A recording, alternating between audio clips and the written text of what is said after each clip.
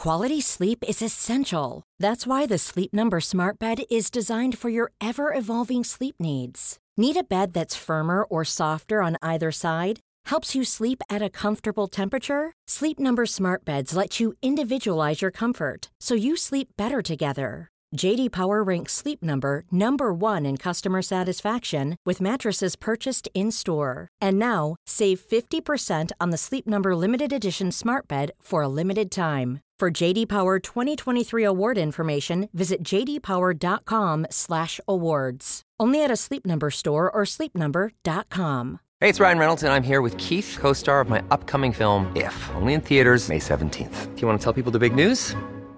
All right, I'll do it. Sign up now and you'll get unlimited for $15 a month and 6 months of Paramount Plus Essential Plan on us. MintMobile.com/switch. Upfront payment of $45 equivalent to $15 per month. Unlimited over 40 gigabytes per month. Face lower speeds. Videos at 480p. Active Mint customers by 531.24 get 6 months of Paramount Plus Essential Plan. Auto renews after 6 months. Offer ends May 31st, 2024. Separate Paramount Plus registration required. Terms and conditions apply if rated PG. Cool fact, a crocodile can't stick out its tongue. Also, you can get health insurance for a month or just under a year in some states. United Healthcare short-term insurance plans, underwritten by Golden Rule Insurance Company, offer flexible, budget-friendly coverage for you. Learn more at uh1.com.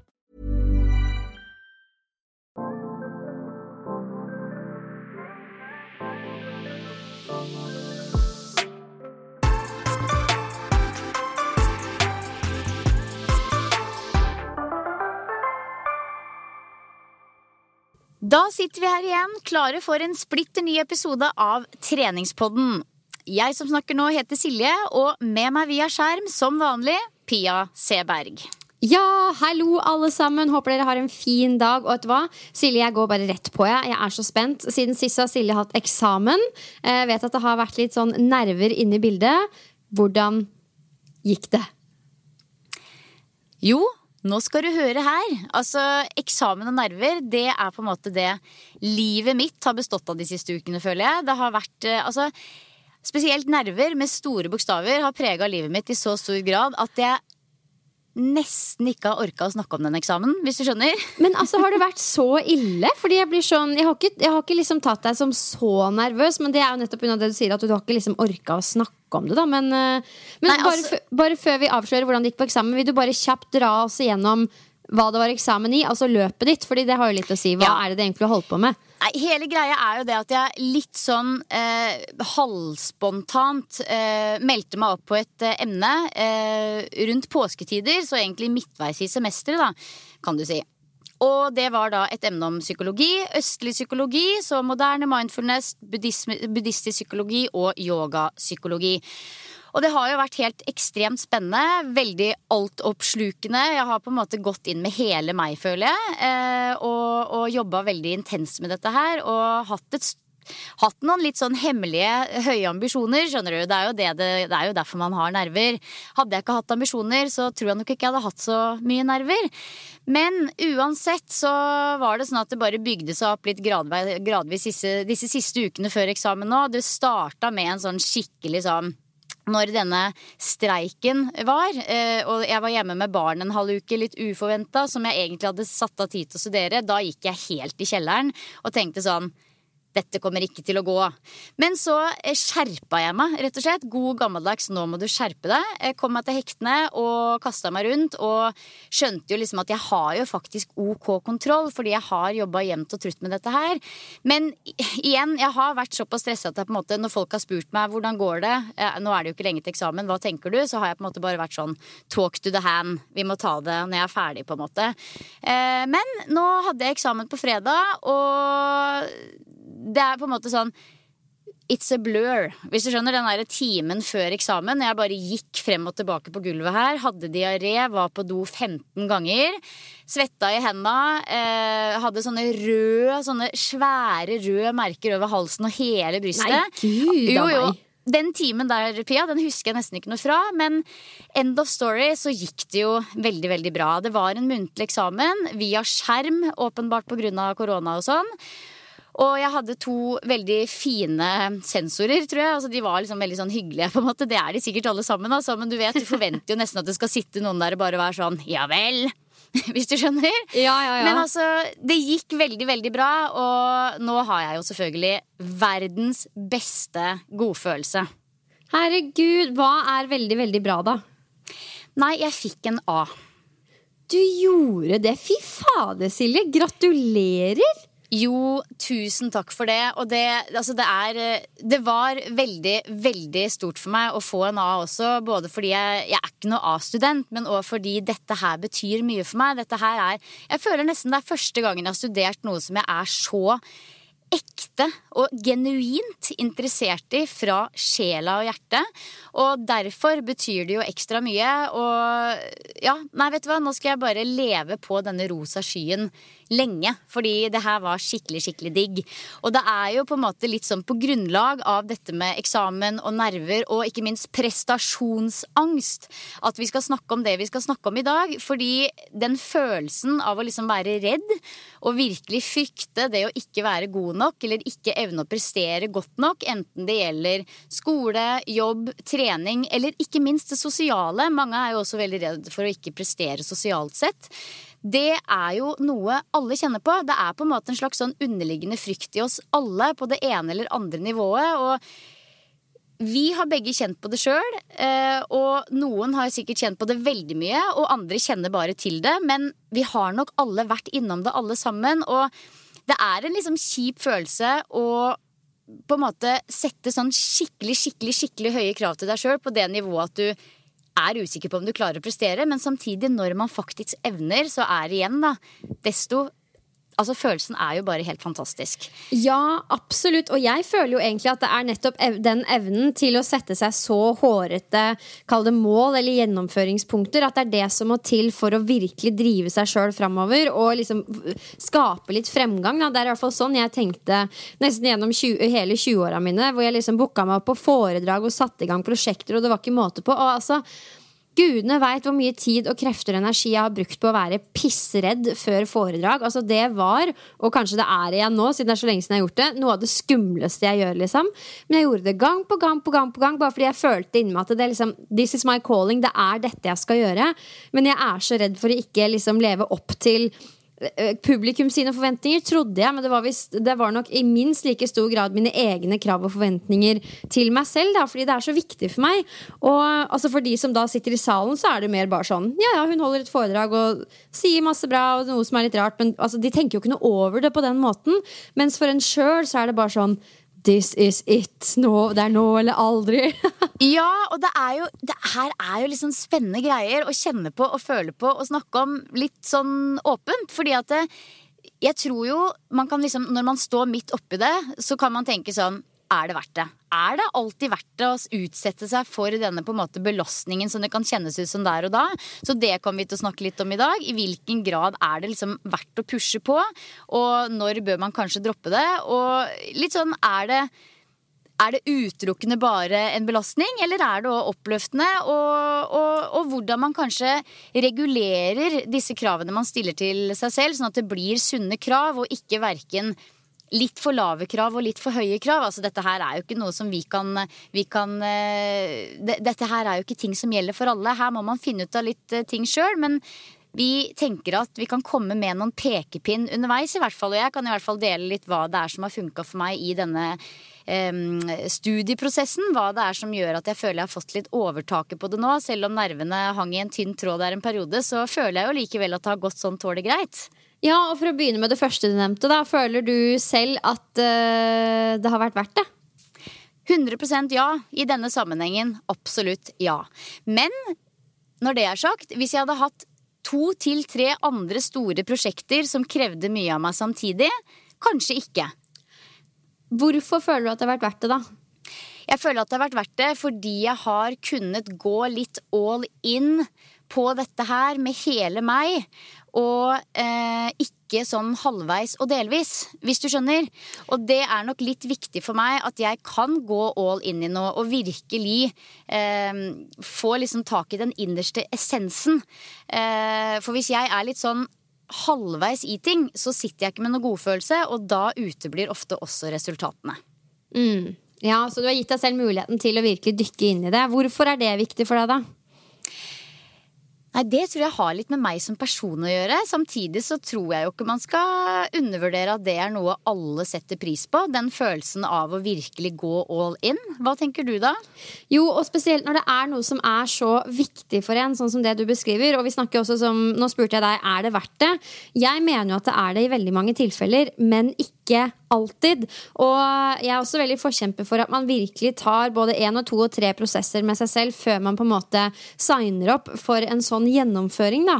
Fordi det koster ekstremt mye i form av tid og energi og tankekraft. Altså, det krever mye å skulle gjennomføre noe man redd for. Det jo på en måte redsel, det jo en frykt for det ukjente og noe man ikke vet om man klarer. Og noen kan på en måte kanskje sette seg på sånne ting, for eksempel være med på et løp, eller skulle oppnå et treningsmål, delta i en crossfit-konkurranse, eller bare lede et møte på jobben, bare fordi de tror at det forventes av de rundt en. Og da, spør du meg, da, så blir det en litt sånn negativ greie. Jeg mener at hvis du skal utsette deg selv for noe sånt, for en sånn prestasjon, så må du på en måte komme fra ditt indre. Du må kjenne at, vet du hva, dette her viktig for meg, fordi sånn og sånn og sånn og sånn, og da skal du gjerne henge sammen med verdiene dine. Og hele veien når du har jobbet med dette her, Silje, så har jeg jo virkelig følt at dette noe som du brenner for, fordi du snakker jo lidenskapelig om det, du blir liksom litt ekstra stolt når du snakker om tematikken, og også det at det har vært så viktig for deg å gjøre det bra, når det egentlig, altså for oss andre så det jo helt sånn, alle hadde hatt forståelse for det om det på en måte ikke gikk veien, men da tror jeg du virkelig hadde gått i kjelleren, og ikke da på grunn av de rundt deg og andres reaksjoner hovedsakelig, tror jeg, men mer fordi du føler du hadde skuffet deg selv, og på en måte, du hadde ikke skuffet dine egne verdier, men du hadde på en måte ikke helt levd opp til den standarden du ønsker å ha da. Og det jo på en måte en veldig riktig motivasjon å ha, fordi man gjør det for en selv. Ja, og jeg tror nok at, som du sier, at hvis jeg hadde ikke gjort det sånn kjempebra da, så hadde jo som sagt alle hatt forståelse for det, og til en viss grad kanskje jeg også, med tanke på at det har vært litt lite tid og sånn, men da hadde jeg jo også fått bekreftet den der ekle, ikke sant, styggen på ryggen om at liksom du nok ikke god nok. Du nok ikke sånn kjempeakademisk sånn egentlig, Silje.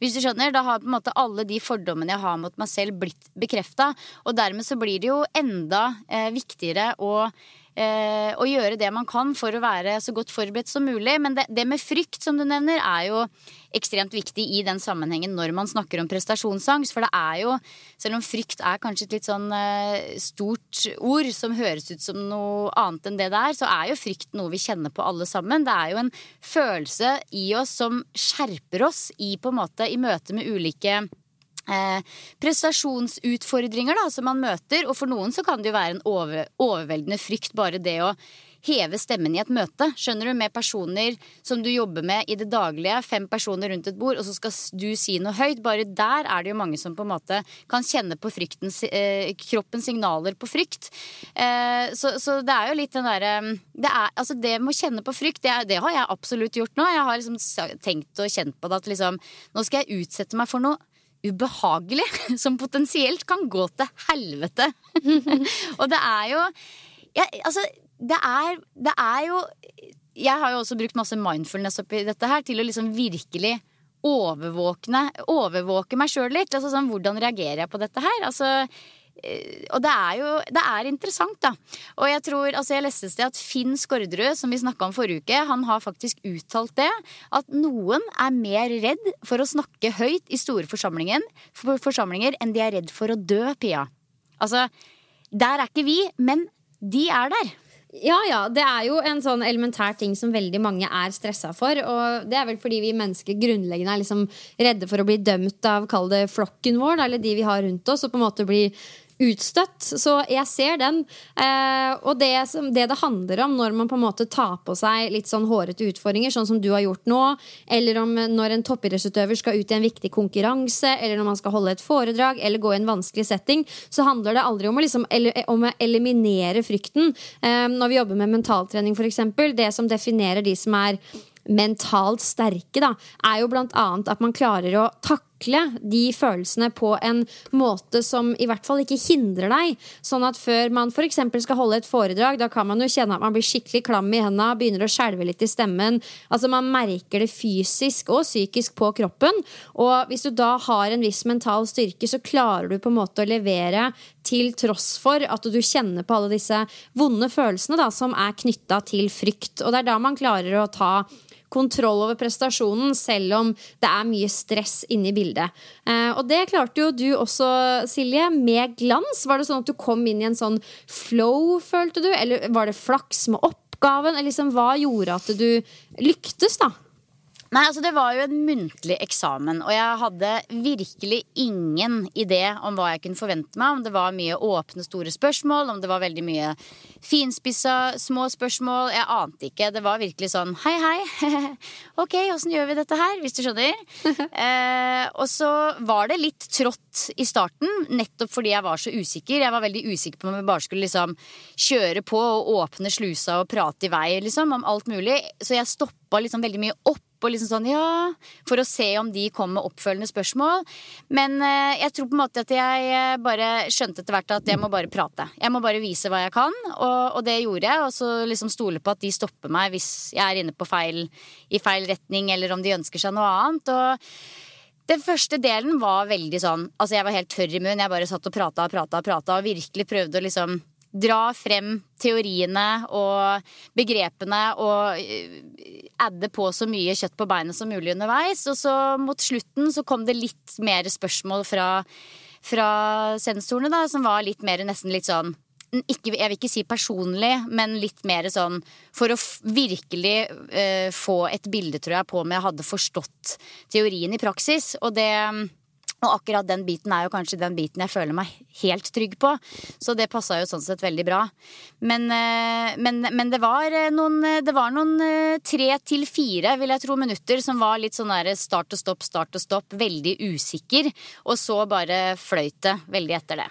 Men opplevde du at du var din egen hindring på noe tidspunkt? At du liksom sånn, nei, nå surrer du liksom. Altså, hindret du deg selv på noen måte, følte du? Det noe du tenker tilbake på at liksom, ja, der kunne jeg kanskje vært enda bedre? Eller leverte du fra start? Nei, altså jeg var veldig ærlig på at jeg var veldig nervøs. Sånn, måtte ta 3 slurker av vannglass, og jeg tror det var ganske tydelig at jeg hadde følelsene litt på utsida av kroppen, samtidig som jeg kontrollerte det på et vis. Men så jeg tror egentlig ikke at jeg kunne gjort noe annerledes. Jeg kjempefornøyd med både prestasjonen og resultatet. Og ja, jeg vet ikke. Jeg vet ikke.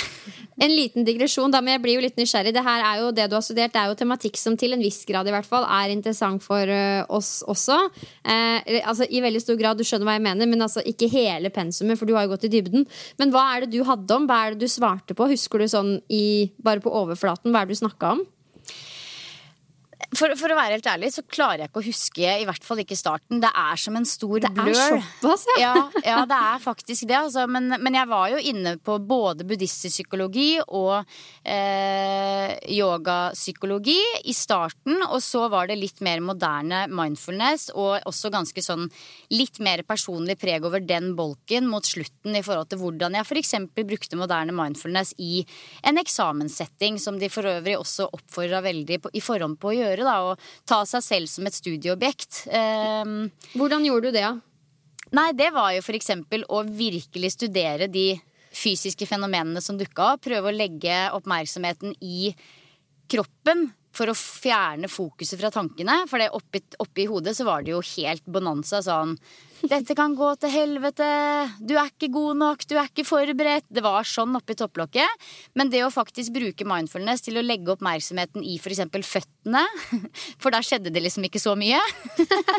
Det var et Stortåa. Ja, men sånn, jeg avslappet i føttene, deilig.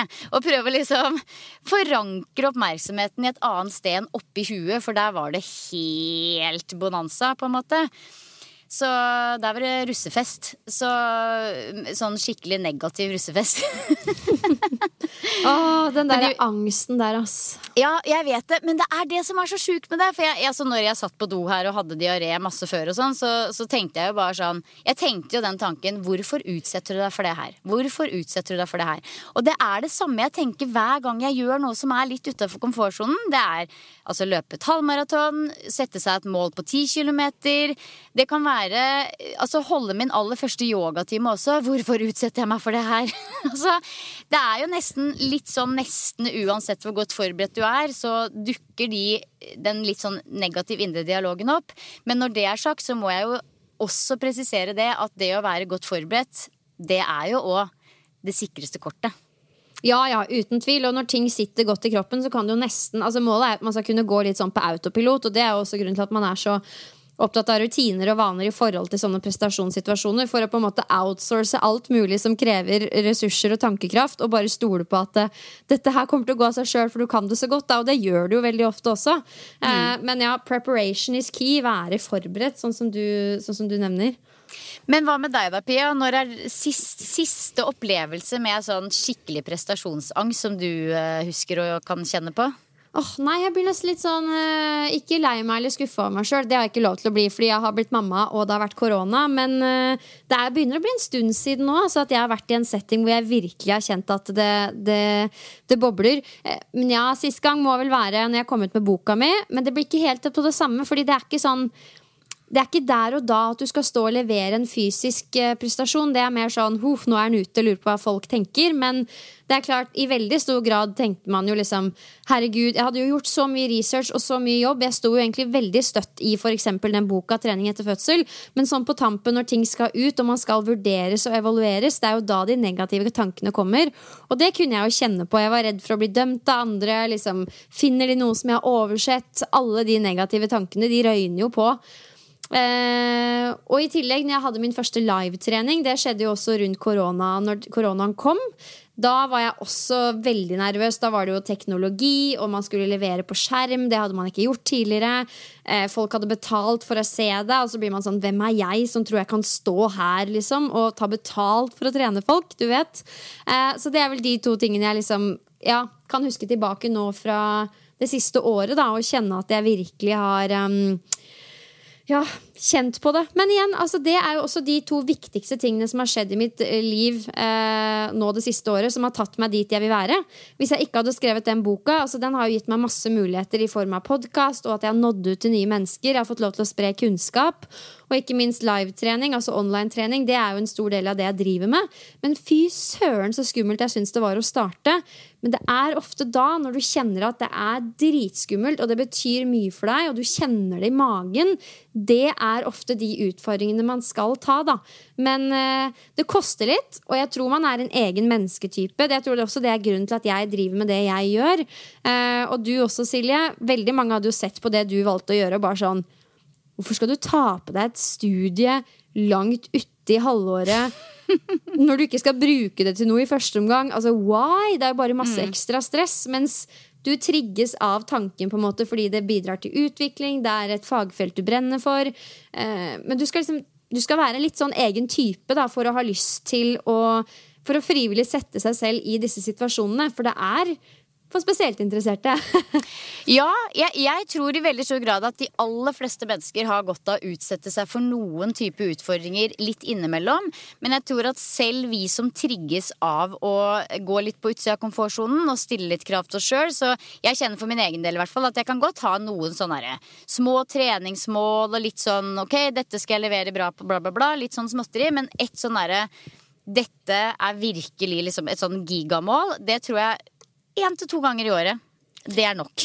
Ja, for det viktig å fordele det litt. Husker når jeg dro på disse shape-up-turnerene og holdt foredrag, jeg holdt jo på å stresse meg i hjel, og det var veldig sånn, jeg så på det som intervaller, at i perioder så har man masse jobb og liksom masse prestasjon knyttet til det, og så må man ha en hvilepause der man liksom helt på det lave, holdt jeg på å si, gjør kun komfortzoneting og bare flyter, så det bra at sommeren Silje.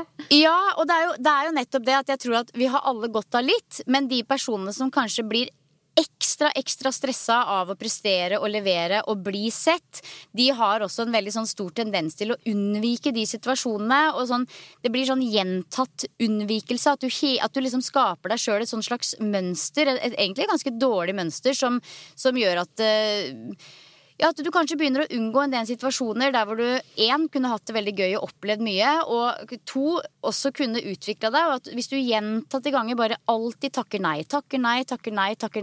så vil jo det skape en del sånn en svekka selvtillit på at du kan klare ting da. Fordi jeg tror også at jeg kjenner i hvert fall for min egen del, selv så stresset jeg var nå i forkant av denne eksamen, at nå gikk det jo også tross alt veldig fint med den eksamen min, men det å liksom stå i det og kjenne etterpå at sånn, å fy faen, jeg falt ikke fra hverandre liksom, det tror jeg alle kan synes digg, uansett om det har gått ok eller veldig bra, så tenker jeg at liksom, den følelsen av liksom å ha stått i angsten, la det skylle igjennom, og stå der og kjenne sånn, nei, men jeg like hel. Det veldig fin metafor egentlig å se på det som en sånn bølge som skyller gjennom kroppen. Altså bølgen kommer og bølgen går. Det vil på en måte, det vonde som man står i vil alltid forsvinne igjen da. Og det ikke noe farlig å stå i vonde følelser.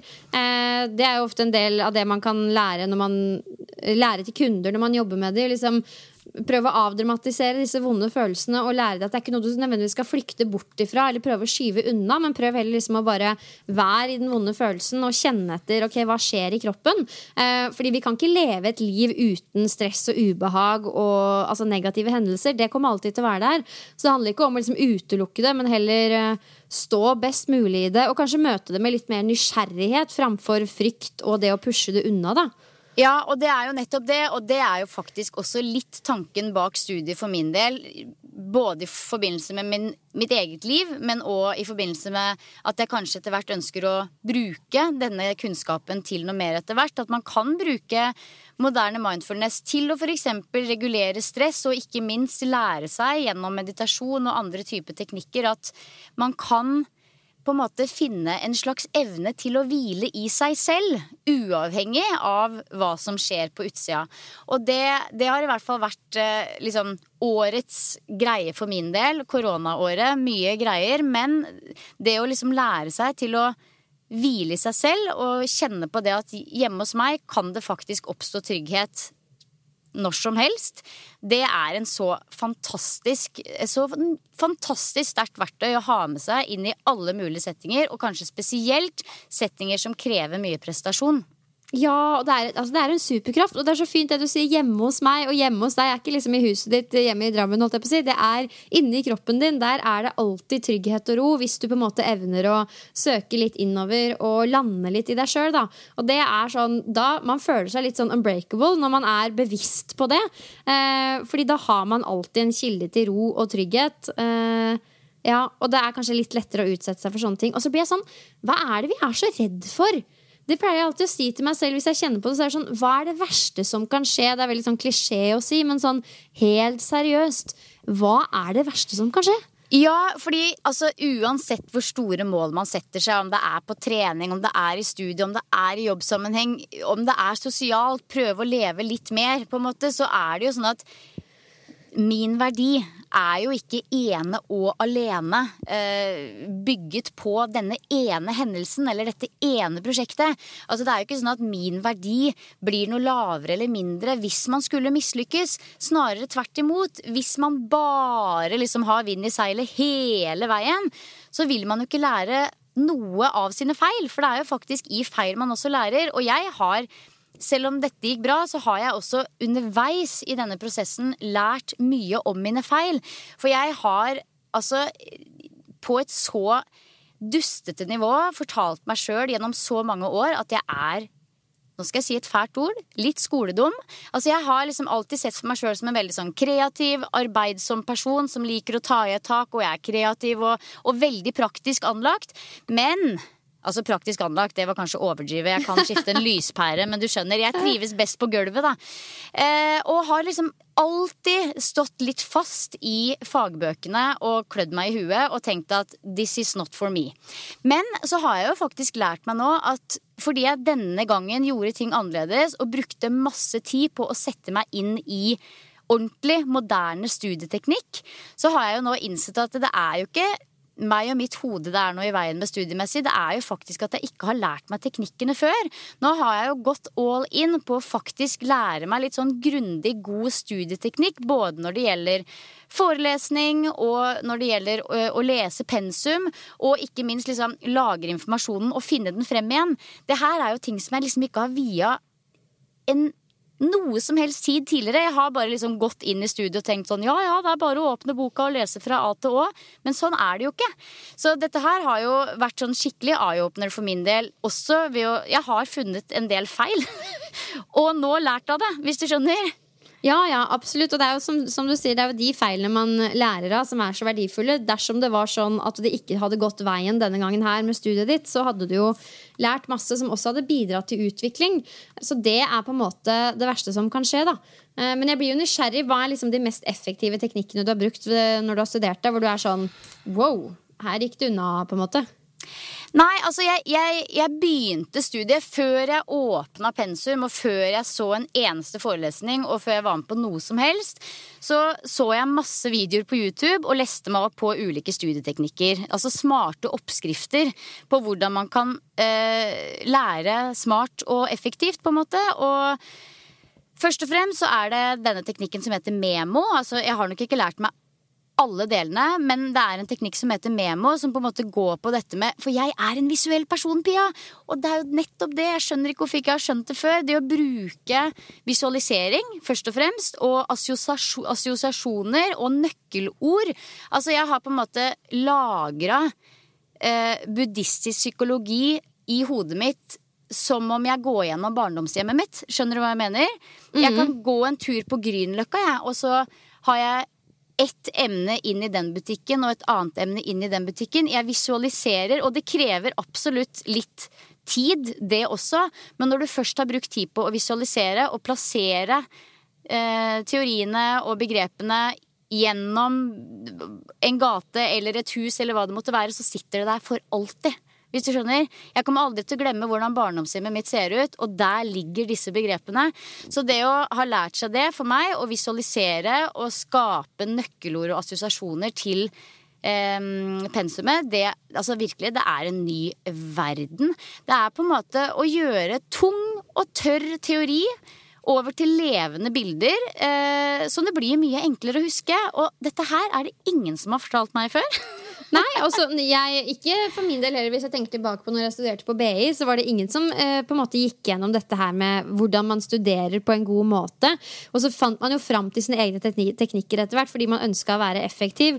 Og altså, det du beskriver, det handler om å ta eierskap til stoffet, liksom gjøre det til sitt på en måte. Og jeg har ikke hørt om akkurat den teknikken før, men det høres jo veldig logisk ut. I stedet for å bare prøve å sitte og huske, liksom, så tar du det mer inn i din egen verden da. Ja, og det jo nettopp det at liksom, ting som liksom vanskelig å se for seg jo vanskelig å huske. Hvis det et helt fremmed, kjempelangt ord som du aldri har hørt før, men du kan gjøre om det til et bilde du kjenner godt. Altså det som lett å se for seg også lettere å huske. Og jeg tror bare at det ikke sikkert at dette passer for alle heller, men jeg en kjempevisuell person. Jeg kan være på en guidet meditasjon og kjenne smaker, kjenne følelser, kjenne temperaturer og farger og, altså jeg kjempevisuell og derfor passer denne teknikken nok litt ekstra godt for meg, men for andre så vil det kanskje være enklere å jobbe bare rett og slett med fagstoffet. Men det har i hvert fall vært den memoteknikken. Som sagt, jeg har ikke lært den inn og ut, men skal jeg gå et videre studieforløp, så skal jeg gå all in, for det har funket for meg. Tankebobler også, skape smarte tankebobler. At jeg liksom på en forelesning og faktisk bruker 2 timer etter forelesning på å skape et tankebobler som jeg enkelt husker å finne fram til og kjenner igjen etterpå da. Altså, det jo Altså, hva legger du i å skape tankebobler? Nei, det vil si at du for eksempel på en forelesning der hvor det ett tema, skriver ned hovedtematikken i midten, lager en sirkel rundt med for eksempel en farge, sender en strek ut, ny sirkel med viktige ord, og liksom, det jo bare nøkkelord hele veien, men det på en måte en måte som hjernen jobber på mye bedre enn å bare, du skal ikke bare skrive notater sånn, på rams nedover siden, det kommer aldri til å være noe effektivt å lese opp igjen på senere, men hvis du har et bra tankekart fra et viktig kapittel i pensum eller fra forelesning, så vil det være kjempeenkelt å huke tak igjen når du skal lese det opp til eksamen da. Ja, nå fikk jeg nesten litt lyst til å ta en eksamen bare for å liksom praktisere. Men jeg frelst, Pia. Men det som så sjukt jo at ungene mine i 2. klasse, de lærer tankekart.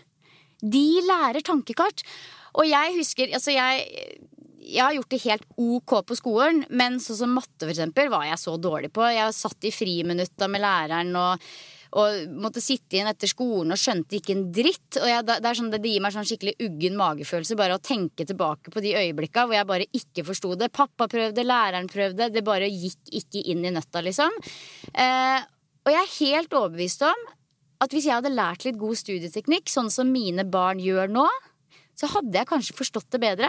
Det kan godt hende. Det her jo viktig, men jeg tror også det mest essensielle for din del, correct me if I'm wrong, jo at dette her noe du brenner for og superinteressert i. Vi vet jo at vi har anlegg for noe i større grad enn andre ting, og når du i tillegg har dette her som en passion, så danner jo det et veldig godt grunnlag for å tilegne seg og ta eierskap til stoffet. Og når du da legger til liksom det du beskriver her i form av gode teknikker som du virkelig kjenner at funker, det høres jo ut som en sånn, suksessoppskrift, og det det jo også, ref A.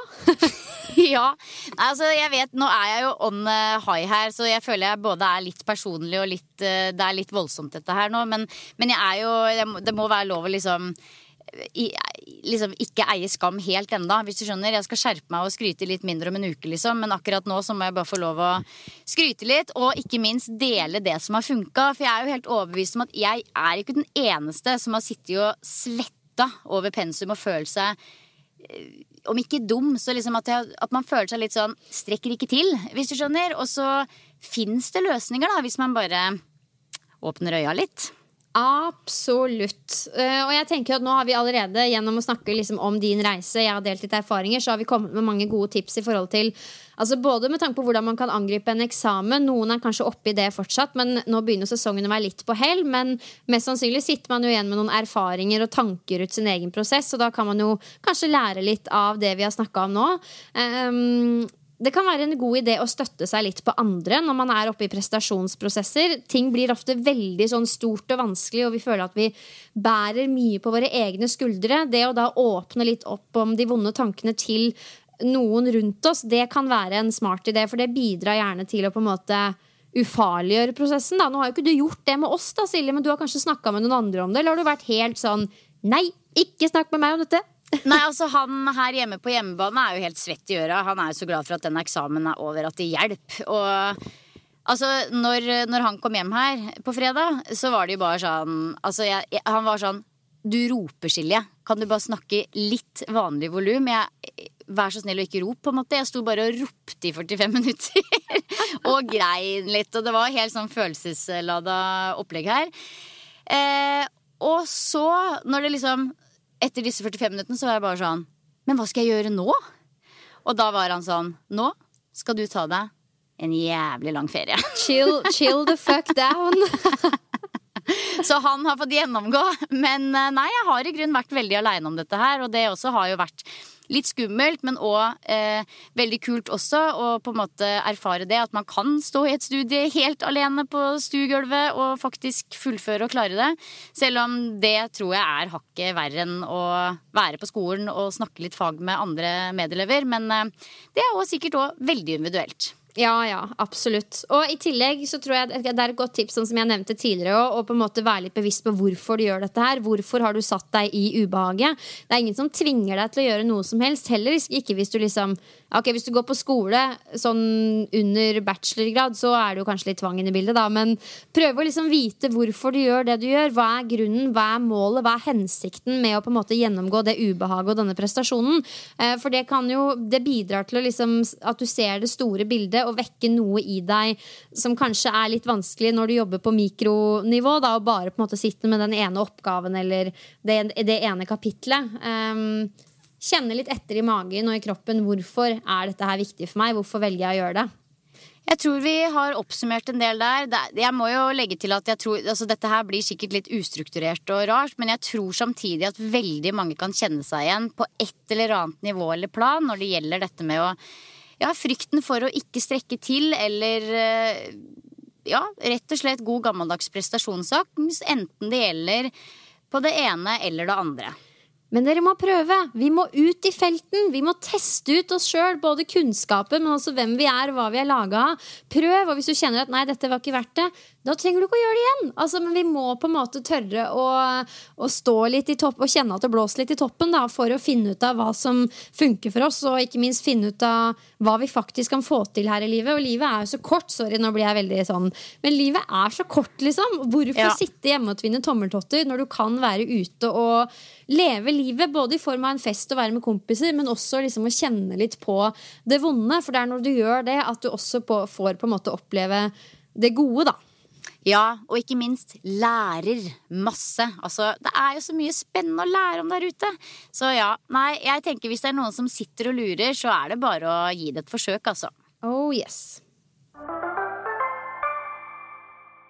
Men Pia, jeg føler nå at dette har liksom blitt sånn Silje spesial, la skravla gå, vræle ut i mikrofonen, eksamenshigh. Nå må vi dra det litt ned, og så lurer jeg jo litt på, nå må du få lov å slippe litt til i treningspodden i dag også.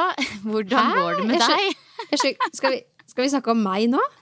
Meg? Altså, hjelp! Folk kommer til å være så lei av meg etter denne episoden. Beklager, jeg skal skjerpe meg til neste gang. Nei, altså meg da. Nei da. Du, jeg lever i min egen lille boble her hjemme for tida. Altså, jeg nevnte jo kjapt tidligere i sted at det var i år, eller var det i fjor, nå husker jeg ikke lenger, at man startet med live-trening. Det var det jo mange profiler som gjorde når koronaen kom. Og nå tar jeg det på en måte et steg videre. Jeg skal flytte denne live-treninga over i en ny slags portal, da. Og det krever blant annet at man liksom planlegger denne portalen, programmerer trening, fyller opp med masse videoinnhold. Altså det er så mye greier. Så jeg liksom jobber nå innenfor husets 4 vegger. Nå er jeg på 4. dagen, tror jeg. Ikke gjort noe egentrening, ingenting. Det er bare sånn all ledig tid. Gå med til å spille inn økter, redigere, planlegge, lage PDF-er, masse greier da. Så det er liksom, det er der hodet mitt er nå. Jeg skal lansere det nå i slutten av juni, fordi jeg skal ha ferietrening da, i den portalen. Og kjenner nok litt på det vi har snakket om i dag. Litt som prestasjonsangst, men samtidig ikke. Det er jo det jeg gjør før, bare at jeg flyttet det over i en annen portal. Men man ønsker jo bare at folk skal være så fornøyd, og at det skal være en god opplevelse fra start. Og da handler det om å liksom passe på alle små mulige detaljer. Men jeg tror det blir veldig, veldig bra. Altså, det er bare at det er akkurat nå ganske altoppslukende. Det er det.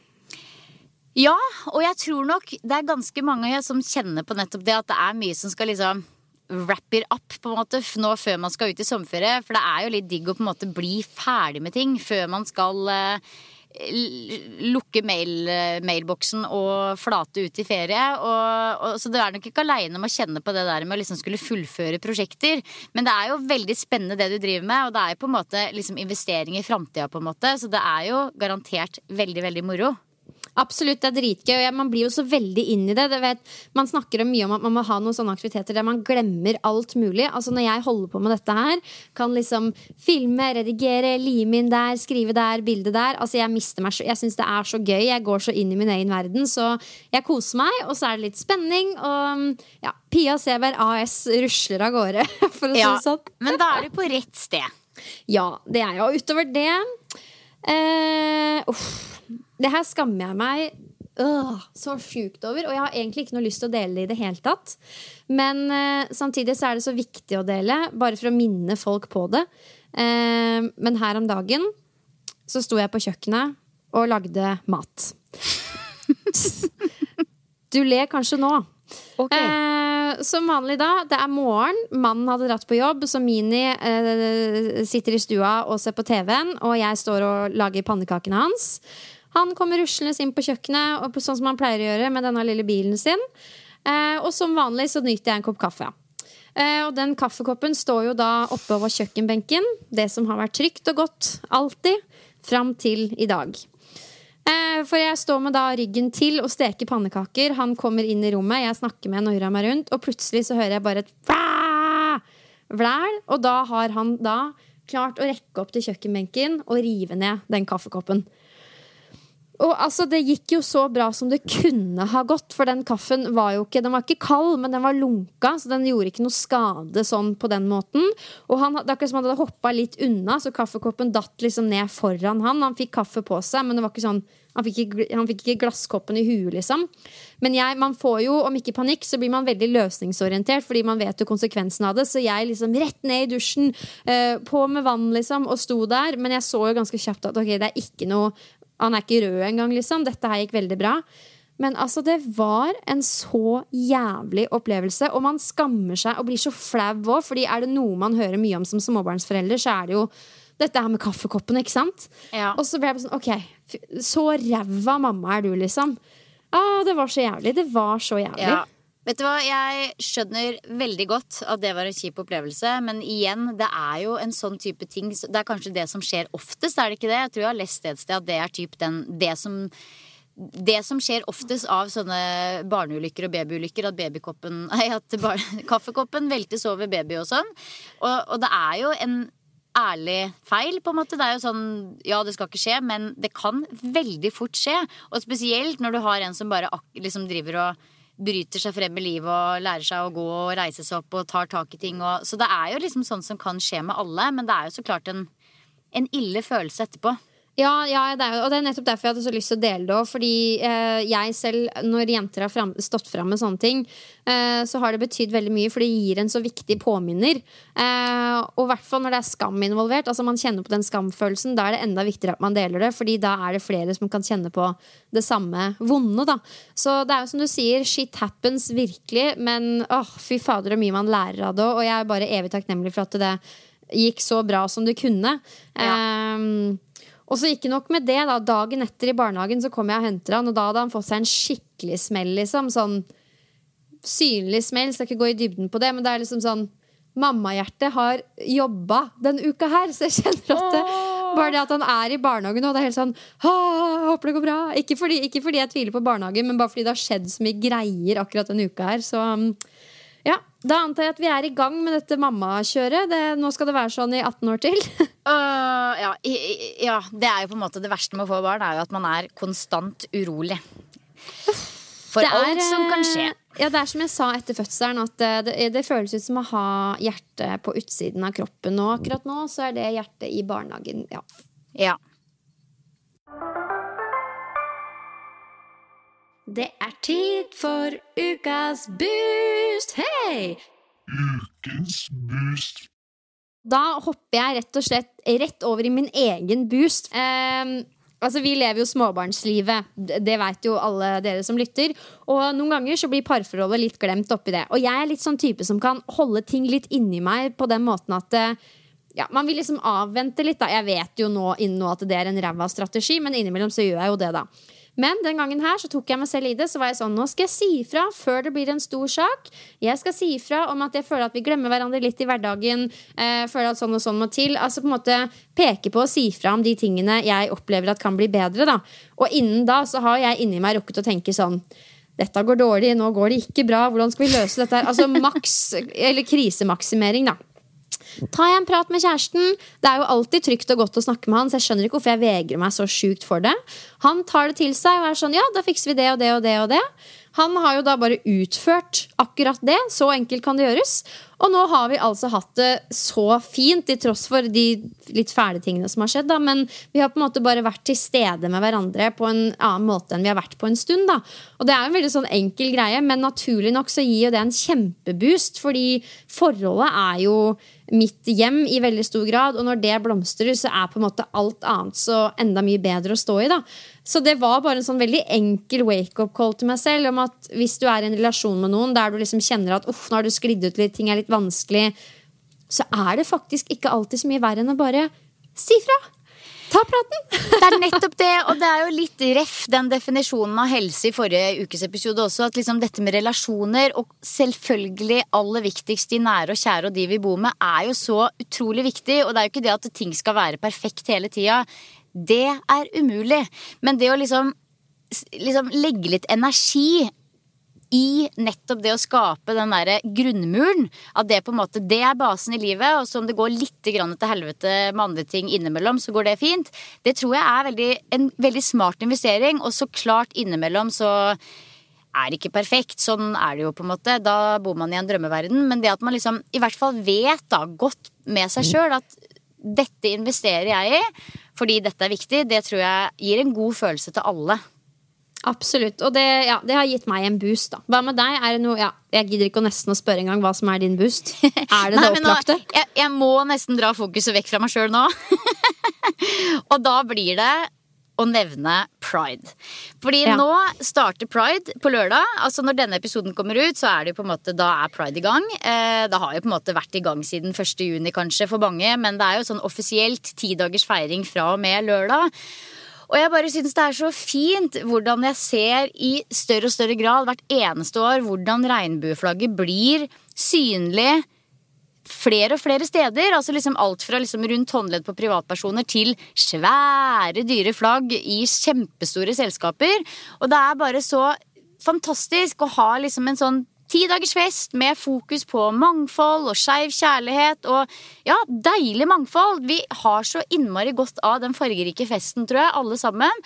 Og det en skikkelig boost for meg å se hvor mange som rett og slett flagger med regnbueflagg. Altså her på Fornebu så det sånn, det har ikke begynt enda, men regner med det kommer i helga, så det virkelig sånn flagg etter flagg på rekke og rad, og vi kanskje litt ekstra heldige som bor i et sånt nabolag, men det bare så digg å vite at man omringet av mennesker som støtter en god sak, og som har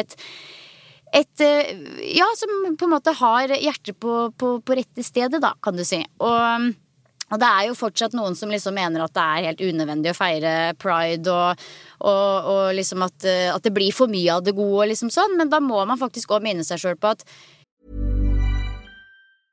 Ready to pop the question? The jewelers at BlueNile.com have got sparkle down to a science with beautiful lab-grown diamonds worthy of your most brilliant moments. Their lab-grown diamonds are independently graded and guaranteed identical to natural diamonds. And they're ready to ship to your door. Go to BlueNile.com and use promo code LISTEN to get $50 off your purchase of $500 or more. That's code LISTEN at BlueNile.com for $50 off. BlueNile.com, code LISTEN. Ever catch yourself eating the same flavorless dinner 3 days in a row? Dreaming of something better? Well, HelloFresh is your guilt-free dream come true, baby. It's me, Keke Palmer. Let's wake up those taste buds with hot, juicy pecan-crusted chicken or garlic butter shrimp scampi. Hello Fresh.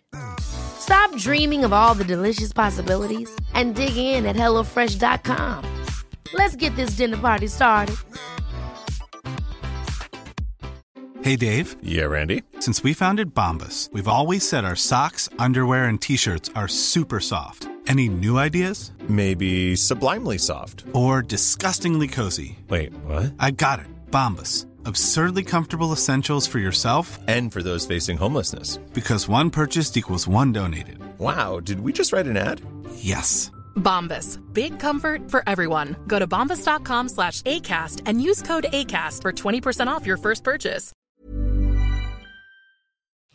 Det ulovlig å være homofil i 69 land fortsatt. Altså, det så sjukt. Jeg vet, altså vi var jo 3 måneder i Sri Lanka for noen år tilbake her, og der kan du få opp til 10 års fengsel for å være homofil. Og det jo sånn at man nesten tenker sånn, jeg burde ikke vært her. Hvis du skjønner, på samme måte som mange boykotter Dubai. Det en menneskerett å elske den man vil. Men samtidig så det jo faktisk så mange land der det ulovlig at det blir jo nesten vanskelig å unngå på en måte. Man kan jo så klart være såpass politisk at man går inn for det. Men altså 69 land, det ganske mye. Og det også dessverre da også flere her til land som opplever både trakassering og diskriminering på grunn av enten kjønnsuttrykk eller legning. Så jeg tenker at det veldig fint nå, uavhengig hva slags forhold man har til Pride, om det personlig eller ikke, å liksom gå inn i det og se på det som en skikkelig regnbuefest, og ha litt ekstra fokus på solidaritet og kjærlighet i de dagene som står foran oss nå. Enig. Og det skal jo vi også ha torsdag 1. juli, for da har du sjekket datoen, og kan du være med meg på Harm og Hegseth show i Tønsberg? Ja, da blir det sommerfest i Tønsberg. Det er veldig hyggelig. Så for de som ikke hørte forrige ukes episode, så var det altså sånn at Pia inviterte meg med på en aldri så liten sommeravslutnings-ish fest i Tønsberg med Harm og Hegseth show sammen med Sølve Sunddragen, og det skal jeg så klart bli med på. Det er midt i ferieuka mi, og det passer helt perfekt. Og vi har Garth hjemme med kidsa som stiller opp, og Simen på min side da, mannfolka stiller opp. Ja, men vet du hva, det må jeg bare si at etter den eksamen, det er siste gangen jeg sa det nå men etter den eksamen så har jeg på en måte også bestemt meg for at, vet du hva, jeg skal ta skikkelig mye ferie i år, jeg. Så jeg har nå bestemt meg for at i tillegg til de 3 planlagte ukene ferie sammen med mann og barn, som er liksom nøye, strukturert og skikkelig planlagt og booka inn her og der og sånn, så skal jeg faktisk ta 1,5 uke ferie med ungene. Så jeg skal ta dem med på fjell alene, og jeg skal suse rundt på sykkel og dra på stranda og bare være liksom mother of the year. Og det også kom over meg som en sånn bølge som var sånn, det skal du gjøre, og det kjennes helt riktig ut. Så nå bare gleder jeg meg til sånn ekstra lang sommerferie i år. Det er så deilig når den kommer, skjønner du? Det kommer fra intet bare sånn, det skal du gjøre nå. Så er det bare sånn, ja, det skal jeg gjøre. Og så bare gjør man det. Når du bare kjenner at det er det du må gjøre, liksom. Ja, men det kom over meg, og det er liksom ikke sånn at jeg har vurdert en gang tidligere, men det bare kom over meg nå, sånn, vet du hva, hvorfor ikke? Bare gjør det. En sånn greie hadde jeg var og løp på hytta i helgen, eller var det helgen før, og der jeg løper alltid forbi en stall, og da kom det bare over meg at, vet du hva, nå skal du gå dit og høre om du kan få lov til å teste ridning en dag. Det var altså sånn, det bare kom over meg, og da gikk jeg dit og gjorde det. Så jeg har vært og ridd siden siste år, hvis dere lurte på det. Fantastisk. Nei, vet du hva, det å følge sine egne impulser, det har jeg også veldig, veldig troa på. Kanskje ikke alle impulser da, det kommer litt an på. Men det kan jo være et morsomt sommerprosjekt da, å følge alle impulser som kommer over deg. Det vil jeg gjerne høre om. Ikke alle, spesielt ikke nå hvor alle har liksom sittet inne i et år, og så plutselig så åpner Oslo. Ikke alle impulser, men mange. Veldig mange av de. Da blir Norge et morsomt sted i sommer. Ja. Deilig.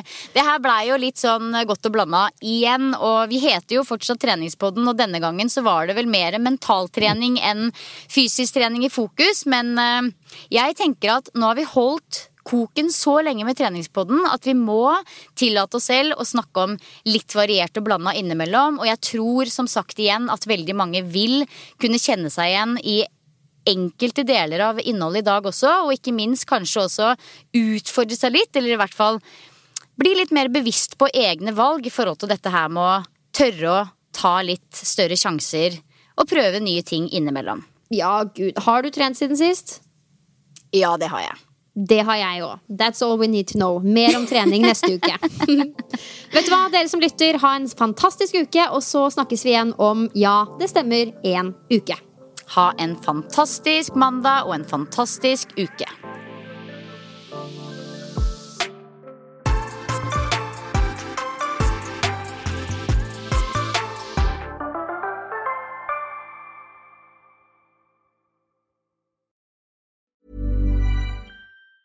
Planning for your next trip? Elevate your travel style with Quince. Quince has all the jet-setting essentials you'll want for your next getaway, like European linen, premium luggage options, buttery soft Italian leather bags, and so much more. And it's all priced at 50 to 80% less than similar brands. Plus, Quince only works with factories that use safe and ethical manufacturing practices. Pack your bags with high-quality essentials you'll be wearing for vacations to come with Quince. Go to quince.com/trip for free shipping and 365-day returns. Hi, I'm Daniel, founder of Pretty Litter. Did you know cats tend to hide symptoms of sickness and pain? I learned this the hard way after losing my cat, Gingy. So I created Pretty Litter, a health monitoring litter that helps detect early signs of illness by changing colors, saving you money and potentially your cat's life. Pretty Litter is veterinarian developed, and it's the easiest way to keep tabs on your fur baby's health right at home. Go to prettylitter.com and use code ACAST for 20% off your first order and a free cat toy. Terms and conditions apply. See site for details.